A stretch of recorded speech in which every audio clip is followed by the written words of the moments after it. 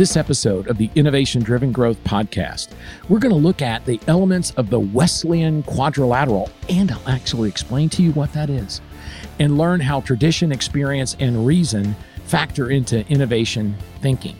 I'm going to explain to you about exomorphosis and how you can either ride along with it or get swept along and out of it. We're going to take a look at how exomorphosis affects you in the ways that you can be innovative depending on where you are in your life, your work, your career. And I'm going to give you some specific practical ways that you can introduce innovations into your workplace, especially in situations where your boss or supervisor is not seemingly open to being innovative. Stay tuned.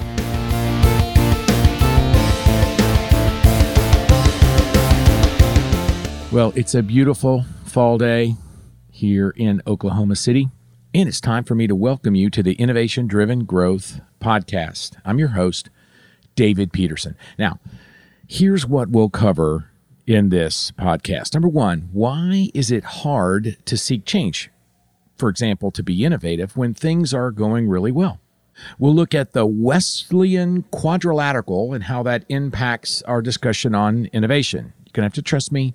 It will make sense when I explain it to you. I'm going to explain why tradition is very hard to overcome and how it blocks innovation. And we'll wrap it up with some practical ideas for how to express that you see trees differently in someone else's forest. Maybe that's the best way to explain it. All right. Well, I have a couple of questions that came up from the previous podcast, and I'll mention it again at the end of this podcast. But as you're listening, if you have questions, if you're dealing with certain issues, if something that I say in here resonates and you want to ask a question, please reach out to me. My email is david@davidpeterson.com. You can find me all over social media under DLP Speaks. Reach out to me and send me your questions. Send me a question about a particular issue that you're dealing with, or perhaps, just like I have a couple of issues here, from the actual podcast itself where you have questions. So here's two questions that came up from the previous podcast. In the previous podcast, I was differentiating creativity and innovation and making a stark difference between what creativity is and what innovation is. So the question was, does it matter? What's the difference? Why are you spending so much time drilling out why creativity and innovation are different?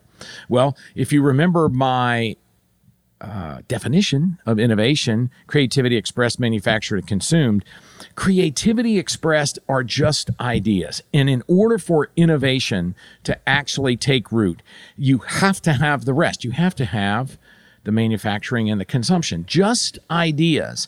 Although great, you're going to hear me over this podcast series talk a lot about generating ideas and how critically important they are to the innovation process, and that you should be working on coming up with ways that you can generate ideas about any number of subjects on an ongoing basis. Don't get me wrong.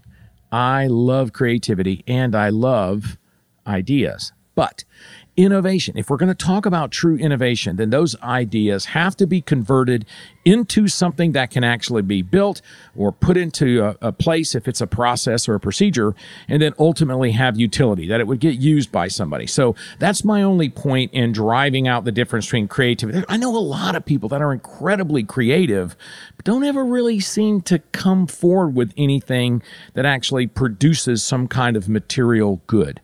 So great for those people to be around. If you know some of those people in your workplace, then add them to your creativity teams, to your brainstorming, whatever. But innovation has to have an end result that's positive. Here's another question that came up. I had mentioned in the previous podcast that you shouldn't expect big innovations to really be the focus of your ideation, but later in the podcast, I encouraged you to write things down if a big idea comes. And so the question was, hey, isn't that sort of, at odds with each other? So here's my point. A lot of people will only try to think of big ideas. They only consider ideation or creativity or even innovation to be truly earth-shattering, amazing, great big ideas. And therefore, because that's such a huge task, really it becomes daunting to even think that you're going to sit down, and think of one. I mean, just imagine, if you will, that you were going to sit down and say, okay, here in the next, 30 minutes, I'm going to think of an earth-shattering billion-dollar unicorn company idea. I'm not saying it wouldn't happen, but that's probably setting yourself up for maybe a little bit too high expectations. So my point is that we should just be trying to come up with ideas, not huge, amazing, earth-shattering ideas, just ideas. And as you're thinking of ideas, multiple ideas, will come maybe in a simplistic way. You'll start to combine ideas together. You'll start to share your ideas with others. And then all of a sudden, you might find that the seed of an idea blossoms into the fruit of something truly big. Having said all that, big ideas do come. They do. I mean, just like a flash of inspiration, you've heard story after story about inventors or others that just boom, that it just hits them. And if you write it down, there's a pretty good chance that you'll actually remember it when it comes time to have to explain it to somebody else. My new favorite quote is, the shortest pencil is better than the longest memory. All right, let's get started with today's talk. I was recently talking with a bank CEO, and the topic of our discussion was really this idea of how to get senior leadership within a financial institution, bank or credit union, to think about how they think, to really examine whether or not what they do and how they do it needs to be revisited. Are they looking for ways to be innovative, or are they just sort of, going through the motions and so forth? And as a part of that conversation, this CEO, I had this little back and forth thinking about, well, think about it. Think where banks and credit unions are. They survived this crazy 2001 recession that wiped out a lot of banks, and a lot of banks failed during that time frame. And of course, a lot of people's 401ks and housing values, and people that were out in the markets with second and third homes, thinking that the amazing run of real estate attrition or appreciation was going to go on forever. And, everyone just wanted to party like it was 1999. But as you look at, the way that they study risk, when things are at their zenith, when things are really, really high, you're at the most risk. Think about being at the top of the mountain. You're at the most risk for a big fall. So when I think about this from the standpoint of financial institutions, and then kind of extend that out to all types of other businesses, even small entrepreneurial businesses that are getting started, a lot of businesses are really kind of stuck in an outdated model, and certainly banks are stuck in an outdated model about what it means to deliver financial services. So if you think about, millennials and even Gen Zs, filling in the top of the funnel for customers. If a bank looks at their customer base, say, well, I've got these older customers, they're super seniors, baby boomers, and as they gentrify and unfortunately pass away, then my customer pool gets filled up, in the top of the funnel with younger customers, right? And so as you study this and start to look at statistics, a lot of younger customers, are looking at, I don't know that I have to have a, quote, bank account in order to do banking. So this was kind of the general subject of the conversation with me and this CEO. And he says to me, well, David, this sounds like the Wesleyan quadrilateral to me. The what? Yeah, he said the Wesleyan quadrilateral. He said, that's what it sounds like. And I was like, wow. I have to admit, I had no clue what he was talking about. So, of course, I go to Google and I look it up. And you can actually look at the show notes and find the link to the wiki for the Wesleyan quadrilateral. But it comes from theologian John Wesley, and it illustrated that thinking follows patterns. And so we can sort of modify the Wesleyan quadrilateral to our discussion here of innovation. And Wesley talked about that the focus of thinking tends to be tradition-based. So I kind of do things the way that I do them. Experience-based, that as I experience things, I may make adjustments in my thinking based on that experience. And then reason, which is my actually thinking about and really kind of trying to come up with new ways or different ways to look at things using these amazing brains that we have as human beings, right? So I want to apply the Wesleyan quadrilateral to our thinking about innovation, and I'll throw my own little wrinkle there as the fourth element. So let's examine each one of the Wesleyan quadrilateral elements as it applies to our discussion on innovation. So let's talk about tradition. Now, think about everything from how your mom cooks the Thanksgiving turkey to how you drive to work, the path that you take, or maybe a schedule that you have during the week. Certainly, as you look at your job, there is almost certainly numerous examples of things that are done based on tradition. And in fact, it would almost always be articulated as, it's always been done this way. This is how we do this, right? So actions and procedures and mores and all of these things are passed down, in some cases generationally, with not very much regard to whether there might be better alternatives. Maybe the conditions have changed. Perhaps we should be looking at this. I mean, I would think it would be smart that all of us on some kind of regular basis, maybe at least annually, would look at every single thing that we do that's tradition-based and go, is this still right? Does this still hold? Should I still be driving this path to work? Maybe there's another way. We don't do that, of course. I don't know anybody. I don't know anybody that does. I don't do that. I drive the same way to work. And my wife was here in Oklahoma City, and she came to pick me up at the office. And the next morning I was driving to work. She goes, "Why are you going that way? Why are you going that way?" It's like, well, this is how I go. She goes, no, turn right here. It's a much faster way. She didn't know my way. She just was exploring to figure out the best way to go and found a clearly superior way to get to the office. And so every single day she was here, and I was with her with a car. She was dropping me off at work. We went that way. And the first business day after she went back to Georgia, dang it, if I didn't turn left my own way.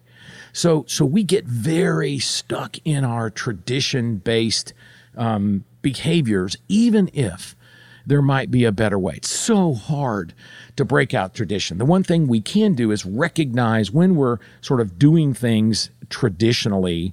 And you'll hear me talk in a later podcast about our brains being on autopilot, just kind of doing the next thing. So tradition is one way in which we operate. The next is experience. If we have an experience, then if we're at all open to creative thinking, that can actually spur change. And I love the story of George de Mestral. I think that's how you say his name. Again, in the show notes, if you want to look this up, I've got a wiki link here. But in the 1940s, he's hunting in the mountains of Switzerland. And as he's walking with his dog and he gets to a stopping point, he notices that these cockleburs, that is what they're called, were stuck on his pants. And he just went to pull them off, but they resisted. They were like really kind of stuck on there. And so he goes in and he really kind of examines this whole idea of what is it about these that makes them cling so tightly, and then realizes that he could harness that idea into something incredibly useful and invented what we now call Velcro. So just think about that. Just think about all the different uses and ways that you use Velcro. But it was really back in the 1940s when this gentleman is hiking in Switzerland and observing what's happening in nature, that we're stuck in his dog's fur. He could hardly get him out. And he's like, wow, this forms a really tight bond. How many times have you taken a seemingly banal event like a cocklebur stuck to your pants, the equivalent of that, and then never given it another thought? I'm convinced, without really knowing the facts, that George was literally looking for something to be an inspiration. Who knows? As far as I know, he might have been trying to invent the equivalent of Velcro and just couldn't figure it out. And then he saw that. Or he might not have ever had a thought to do that, except he was open to the idea that this experience could be something that could be manufactured and consumed to great effect. So what are you doing to capitalize on this? Can you start being aware in a situation where an experience would change your perspective in how you work or how you live or how you drive from one place to another, and look and see how ideas come to you when you get these flashes of inspiration. Remember, you may not be in a position to do anything about it when it happens, so write it down and go back and examine it later. So tradition, that's one thing, the way we experience the world. And then when experiences change our thinking about something, that can be a great opportunity, which brings us to the third area of the quadrilateral, which is reason. So reason is when we really kind of use our brains, and we're not out walking in the woods and something magically happens. We're just thinking about a problem, trying to use the amazing computers that we have on our sitting up on top of our necks here that really are amazing tools that we can harness and put to work. You'll hear me in later episodes talk about the right brain, the creative brain. But if we can unharness that, if we can give it a chance, we can really come up with some amazing creative ideas. But here's the question. If you have vexing problems, how much time do you spend in constructive, maybe structured thinking to come up with ideas about how to solve it? Again, if you're just walking around waiting for an idea to come, it could happen, but don't hold your breath. It could happen, but it's unlikely. So if we plan time, if we come up with structured ways to really think, it's much more likely that we can start to harvest some ideas that may or may not be it, but it may lead us on the path to it. And again, in a future podcast, I'm going to give you a very specific set of instructions about how to do structured thinking, structured creativity. So, okay, maybe that idea will come out of left field, but, really kind of reasoning seems to be the better answer if we really want to sort of move through and harvest some ideas. And reason also seems particularly useful when you are expanding on existing ideas. So, if you can already know how something works, you have a frame of reference to say, well, how can I change that? How can I make that different? So again, another great illustration is Garrett Camp. Here's a guy who's in the, Silicon Valley area, is a successful entrepreneur. He sold a company, and he just was bothered by his personal struggles to get a cab in San Francisco when he needed one. And so he taps in with Travis Kalanick, I think that's how you say his name.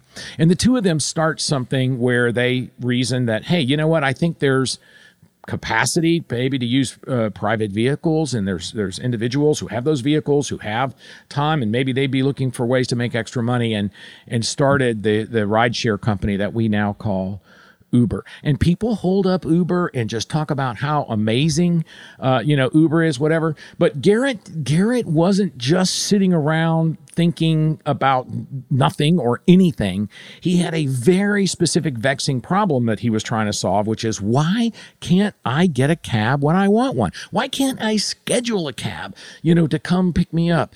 That whole process of saying, I think that this is something that we should be able to come up with an idea, and then you work on it and come up with an idea. That's using reason, right? And in fact, if you think of Uber, it's really a great example of where experience and reason now have worked together. Garrett's experience was, hey, I can't get the cab when I want. And then reasoning comes up with, hey, here's an idea. Do you think the first iteration of how he thought about ride sharing was what Uber actually rolled out? No, it was months and years. They've had all kinds of fits and starts. Still are not, not exactly blowing the doors off, right? From a revenue standpoint. So just know that this idea of how experience and reason, will come together to kind of drive ideas, the more likely is the fourth area of the quadrilateral that I haven't mentioned yet. And I'm going to really kind of focus on how external forces drive future innovation, stuff that's outside of our control. And I'm going to call this exomorphosis. Okay, it's a made-up word, no extra charge. I give you a new word today, exomorphosis. Comes from exo, meaning external, and morph, meaning change. So we're talking about change that occurs from external factors. Things are changing around us, and we sort of either get swept along with that change, kicking and screaming, if you will, or we decide to embrace that, and we're really an active part of that change. So You can see exomorphosis all over the place, but let me give you the idea about how the way people are consuming services are actually driving exomorphosis to do innovation. So several years back, I'm assisting a millennial, just a very sharp young man. He's working on a startup, and I agree to serve as his mentor. And we're spending time as we see each other around the country at different conferences and so forth. And we're talking about his idea, and we needed to get together again. And I told him I was going to be at a conference in Orlando on a certain date, and I said, hey, why don't you fly down and meet me? We can, spend a couple hours and brainstorm on this idea that he had. So he flies down, he meets me at the hotel. I finished doing the work that I was doing there. We had a very spirited discussion, a great brainstorming, just coming up with all kind of ideas. And then we were going to meet again the next morning. And so I said, hey, have you checked into the hotel? And he says this, no, I'm staying at a local Airbnb. Okay, can I drop you off? Now, I'm going to basically show my baby boomerish here and say that at the time that we were doing this several years back, I was not exactly clued in to Airbnb. And quite frankly, much like Uber, Airbnb was in a nascent stage. It was still pretty early on for Airbnb. So as far as I know, it was like a physical place, like the name of a hotel or whatever. So he goes, yeah, I'd love to have you drop me off. So we drive a few miles from the hotel. We're kind of going through a residential neighborhood. I'm looking around going, where are we going? And we finally arrived at an apartment complex. And quite frankly, it was kind of a sketchy apartment complex, in my opinion. It's kind of, didn't actually look very inviting. And I said, he's getting out of the car or whatever. I said, whoa, this is where you're staying tonight? Yep. Well, where exactly? I'm staying on this dude's couch. Okay. Again, I'm a baby boomer. The idea of hopping on someone's couch sounds like a crazy idea to me. It's certainly at the time. But for him and his experience, this is common. This is extremely common. He didn't give another thought to it. And the Airbnb service made the ecosystem of people looking at previous rentals and could see other people's comments and knew that this was a good scenario, a safe and situation, and so on and so forth. Much like eBay really uses the ratings of other people about buyers and sellers to Amazon the same way. Now you have Airbnb basically saying, here, these are trustworthy, good places. And he knows that he's going to have a positive experience. I picked my friend up the next morning and I asked him, so you just stayed on the couch? Yeah, I just slept on the couch. Well, how much did that cost you? $30. $30? Yeah, $30. So you paid $30 instead of $230 at that hotel. So can you observe from your own behavior exomorphosis is at work? Can you experience when new technologies change your ways of living and working? Can't you see where you're sort of being driven, whether it's the advance of smartphones or anything that derives a personal benefit to you? And you start to experience that and you use it and you see how it enriches your life or your work or whatever. Would you return to the traditional experiential way on your own accord? Would you go back? Right? It's like, I don't know. I never was a big letter writer. But now we can do email and now we can do text. And if all of a sudden, for some reason, they just eliminated those and you went back to writing letters, it would seem excruciatingly time-consuming and difficult to do so. And once we've achieved a level of benefit to us about how quick and easy it is for us to do something, even something as simple as communicate, we don't want to go back. We get swept up in that change and it becomes an entitlement to us. Well, let's think about just financial services here just for a moment. This is the waters that I swim in most often. And I think about millennials and Gen Zs and how they use Venmo for sending and receiving payments. Now, I'm not supporting Venmo. I'm not endorsing Venmo. And in fact, all the money in Venmo is not insured. If Venmo went belly up, every single penny of that would be lost, unlike a bank. So it's not an apples to apples comparison. But most of these young people have only really known Venmo since their earliest transactional memories. Maybe even as an 11 or 12-year-old, they were starting to do some transactions with Venmo. So why do they feel the need to walk into a bank branch and open a checking account? If you asked a Gen Z, hey, have you ever thought about opening a checking account? They would probably look at you and go, what's a check? So, exomorphosis is going to affect you. It's going to affect you. And how will your ability to be innovative be steered or adjusted based on exomorphosis? Well, it really comes down to kind of where you are. And so I want to talk to young people. I want to talk about younger millennials and Gen Zs. But let me just for a moment, let me talk to some of the more senior people out there. Perhaps, you've achieved some level of supervision over others. Maybe you're a manager. Maybe you have a small department of 3 people that you manage. Maybe you're the CEO of a 500-person tech company, right? Doesn't matter. If you have reached a certain level where you're overseeing other people, then you have to be on guard to avoid making decisions based on tradition. You're expert at your job. You've been doing it for 10 years, 15 years, 20 years, maybe 25 years, maybe more. And so you've sort of ground in a track of how you do, how you go, how you work. And so tradition is going to be a very strong pull towards keeping you on that particular track. Think about it this way. Do you think that the companies that had invested in taxi medallions in cities like San Francisco, couldn't they have been the ones to come up with Uber? Could it be that they thought they were in the taxi cab business instead of how to ensure that somebody needing transportation could arrange that in a quick and easy manner, whether on the spot or scheduled in advance? The taxi companies could have dominated this by simply having the thought that we need to completely change how we get people from point A to point B. They had all of the resources, the cars, the people who had already been vetted and checked out to make sure that they were safe, the approval by all of the regulatory agencies to actually run those taxis. They could have come up with apps and the kinds of things that make Uber, the easy payment and all of that. They could have done all of that. And of course, they kind of resisted Uber kicking and screaming, and then only then did they start trying to compete with them. It was too late.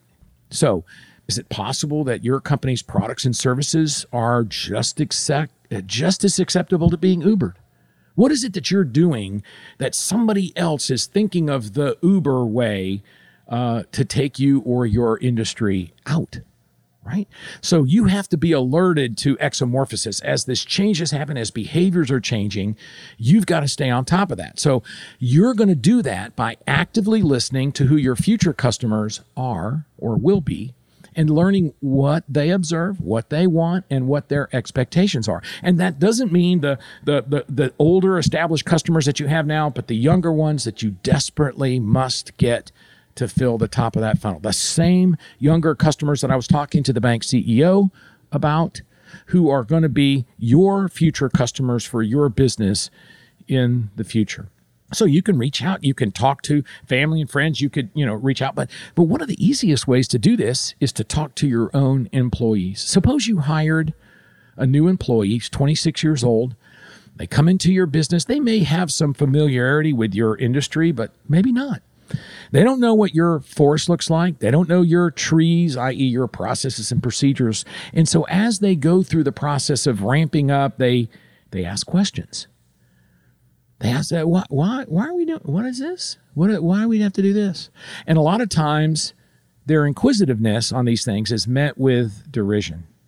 Like, literally, come on, just pay attention. We've got these procedures, just put your head down and do work. And a lot of times the particularly younger people who are asking really insightful, probing questions and are met with derision, they don't stick around long in those companies. In fact, I hear a lot from HR professionals that millennials are often tagged as really not being very long staying in their jobs. They're quick to change over to another job. And you know what? Maybe that's not because they have short attention spans or just think that they, should be a senior vice president in 2 years, although that could be a part of it. But perhaps more likely than not, they're asking legitimate questions and they're just tired of nobody really listening to them. Now, I want you to listen to this description from Mia Mestina. She was a former bank teller, and she wrote an article in American Banker and talked about her job. She said this: "As a young mother, I chose to be a teller as an alternative to continuing a college education. Banks offered stable pay and excellent benefits. I decided that going to a job to increase my skills while making a living seemed like a better alternative than the huge expense of going to school. The experience was valuable, but I began to see limited growth potential that the banking industry was offering to tellers.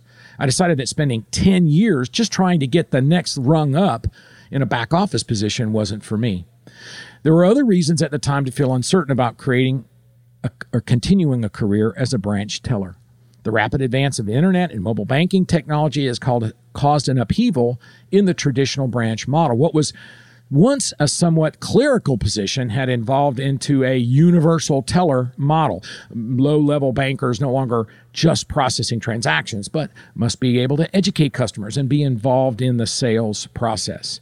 This uncertainty is perhaps why banks over the years have battled with well-documented teller turnover problems. But the need for banks to recruit high-skilled tellers for this evolving role makes me wonder why the institutions I worked for didn't do more to try and keep me on board and help me acquire the skills I would need to confront the industry's changing landscape. Almost 10 years later, I've completed my college degree in organizational management and finishing graduate degrees in business and human resource management."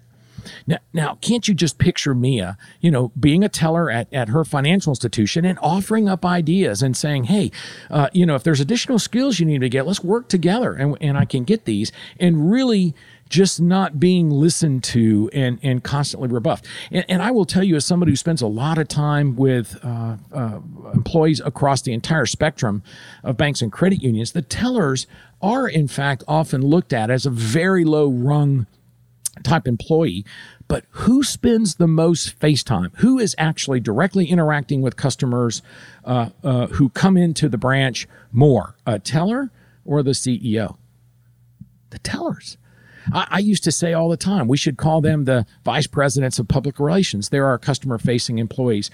So I'm just using this as an example where if you're working in an industry and you feel like you're trying to be an agent of change and you're not being listened to, I get it that it's frustrating. It's, it's something that needs to be addressed, and I will give you some advice here in just a minute. But for those managers, those senior C-suite folks, if you're the CEO, pay attention to your younger employees, and that's going to be your best opportunity to anticipate and harness exomorphosis and make a radical change in your business. Okay. So you're that younger new employee like Mia, you're frustrated, you're really at your wit's end, and you're just about to blow off this job. But in fact, that may not be your best course of action. So as you're asking questions and you're getting all of this frustration, it's really weighing on you. So let's say that there's this particular procedure and that's something that you do at your job every day. In fact, you do it multiple times every day. And you think to yourself, there's probably a better way, but all your inquiries are met with a firm, this is how we do this here kind of mentality. So what should you do? Well, the one thing you could do is say, that's it, I'm done with this, and go elsewhere. And so you quit. But just understand that jumping from job to job doesn't always lead, to great things. You're sort of on a circular dead end, sort of always starting back at the beginning every time you jump to a new job. So here's what I want you to do instead. I want you to because you're almost certainly talking to older Gen X or baby boomers, I want you to think about how you phrase your questions. And my first advice to you is be extremely respectful. And you need to do this. I know maybe it's just going to grate you right down to your core, but you need to genuinely be respectful. It's possible that your genuine questions, you're so frustrated about it that you could sound sarcastic or jaded when you're asking it. And trust me, it's possible that you and how you view how you phrase something or your tone of voice is very different from how others view you. And if you doubt me on this, just ask your significant other. If you want to know, how is this what I said? Yeah, you really sounded annoyed at that. Oh, I was just asking a question. No, you were annoyed. So a lot of times we don't realize, some sort of how we say things, our body language, the way we sort of contort our face or so forth. So instead of saying something like, "Why do we have to do this ridiculous step 4?" Maybe say something like this. Sir, ma'am, I realize that my experience with this process is limited, but I would really like to be interested to learn about the history of this step 4. Perhaps there's a key element of its necessity that I am just missing. Now, okay, at this point, you probably just threw up in your mouth a little bit, and you're like, "Oh, you got to be kidding me. That's so sucking up," whatever. I get it.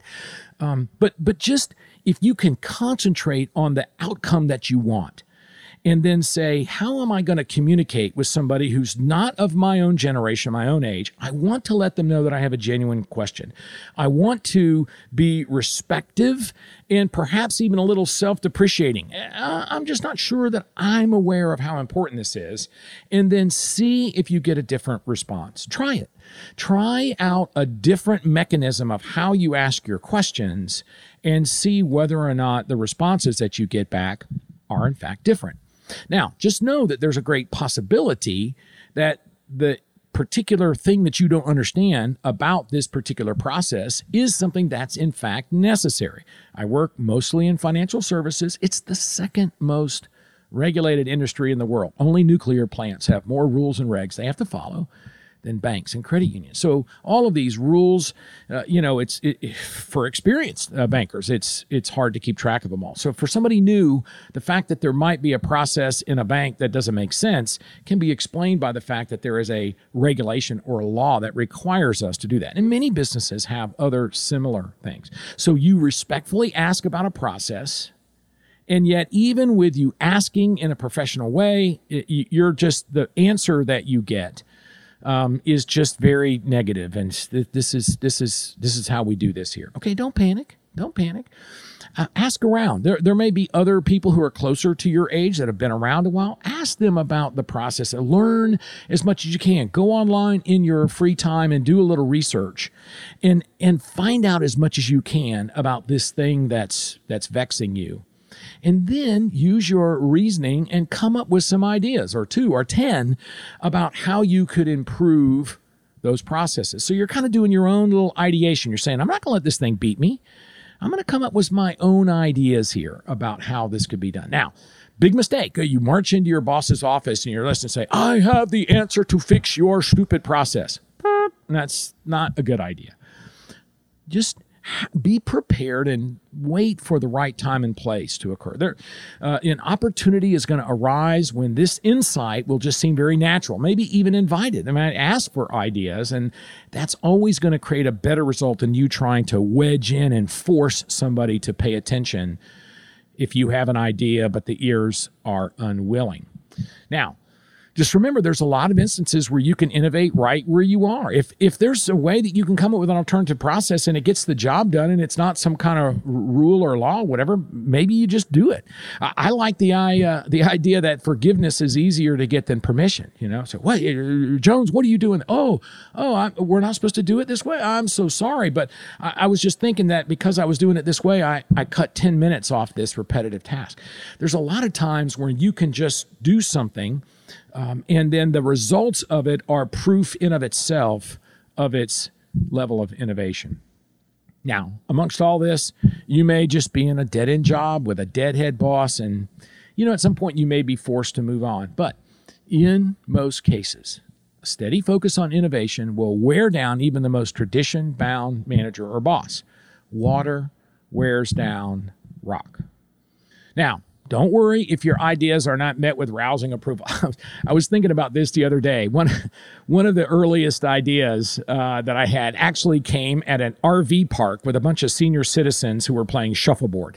And again, if you're not familiar with shuffleboard, some of you have seen those table games like you have. Well, this is like big plates and they've got big sticks in their, same kind of thing. They're trying to get it into a triangle with points. And they were playing at night. And so I was there. I was probably about 12 years old. I was there visiting my great aunt and great uncle. And it was just it was all, they were into it. Now, these senior citizens were big time playing shuffleboard. And of course, the puck has to be completely inside. It can't be touching the line. And there was a particular point at which the puck was so close that the shadow of the lights made it difficult. You couldn't really see whether it was touching the line, and people were kind of crowded around trying to see it. And I was sitting off to the side, and I shouted as loud as I could, "Turn off the lights!" Everybody burst out laughing, right? Because in my mind, I'm thinking the shadow is causing the problem. If you just turn off the lights, you would then be able to see that it was in. And of course, you turn off the lights, and it's pitch black. Nobody can see anything. So an older gentleman, not my great uncle, but another gentleman came by and just kind of playfully punched me on the arm. And he said, "Hey, that's funny, but I like the way you're thinking." Right? And again, you think about a young person, it was kind of encouraging. It was like that.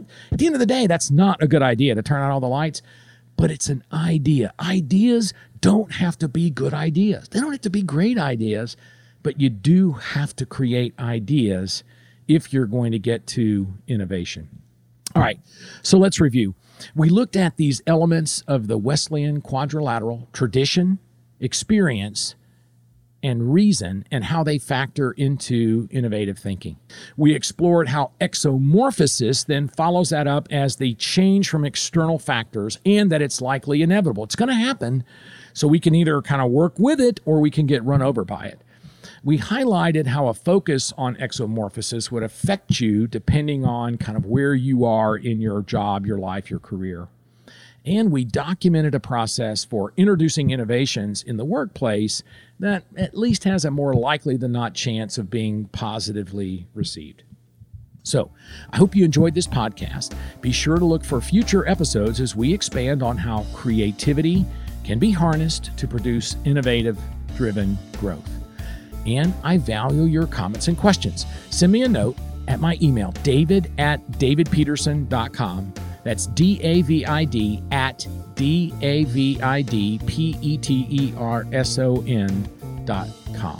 I look forward to hearing from you. Thanks again for listening.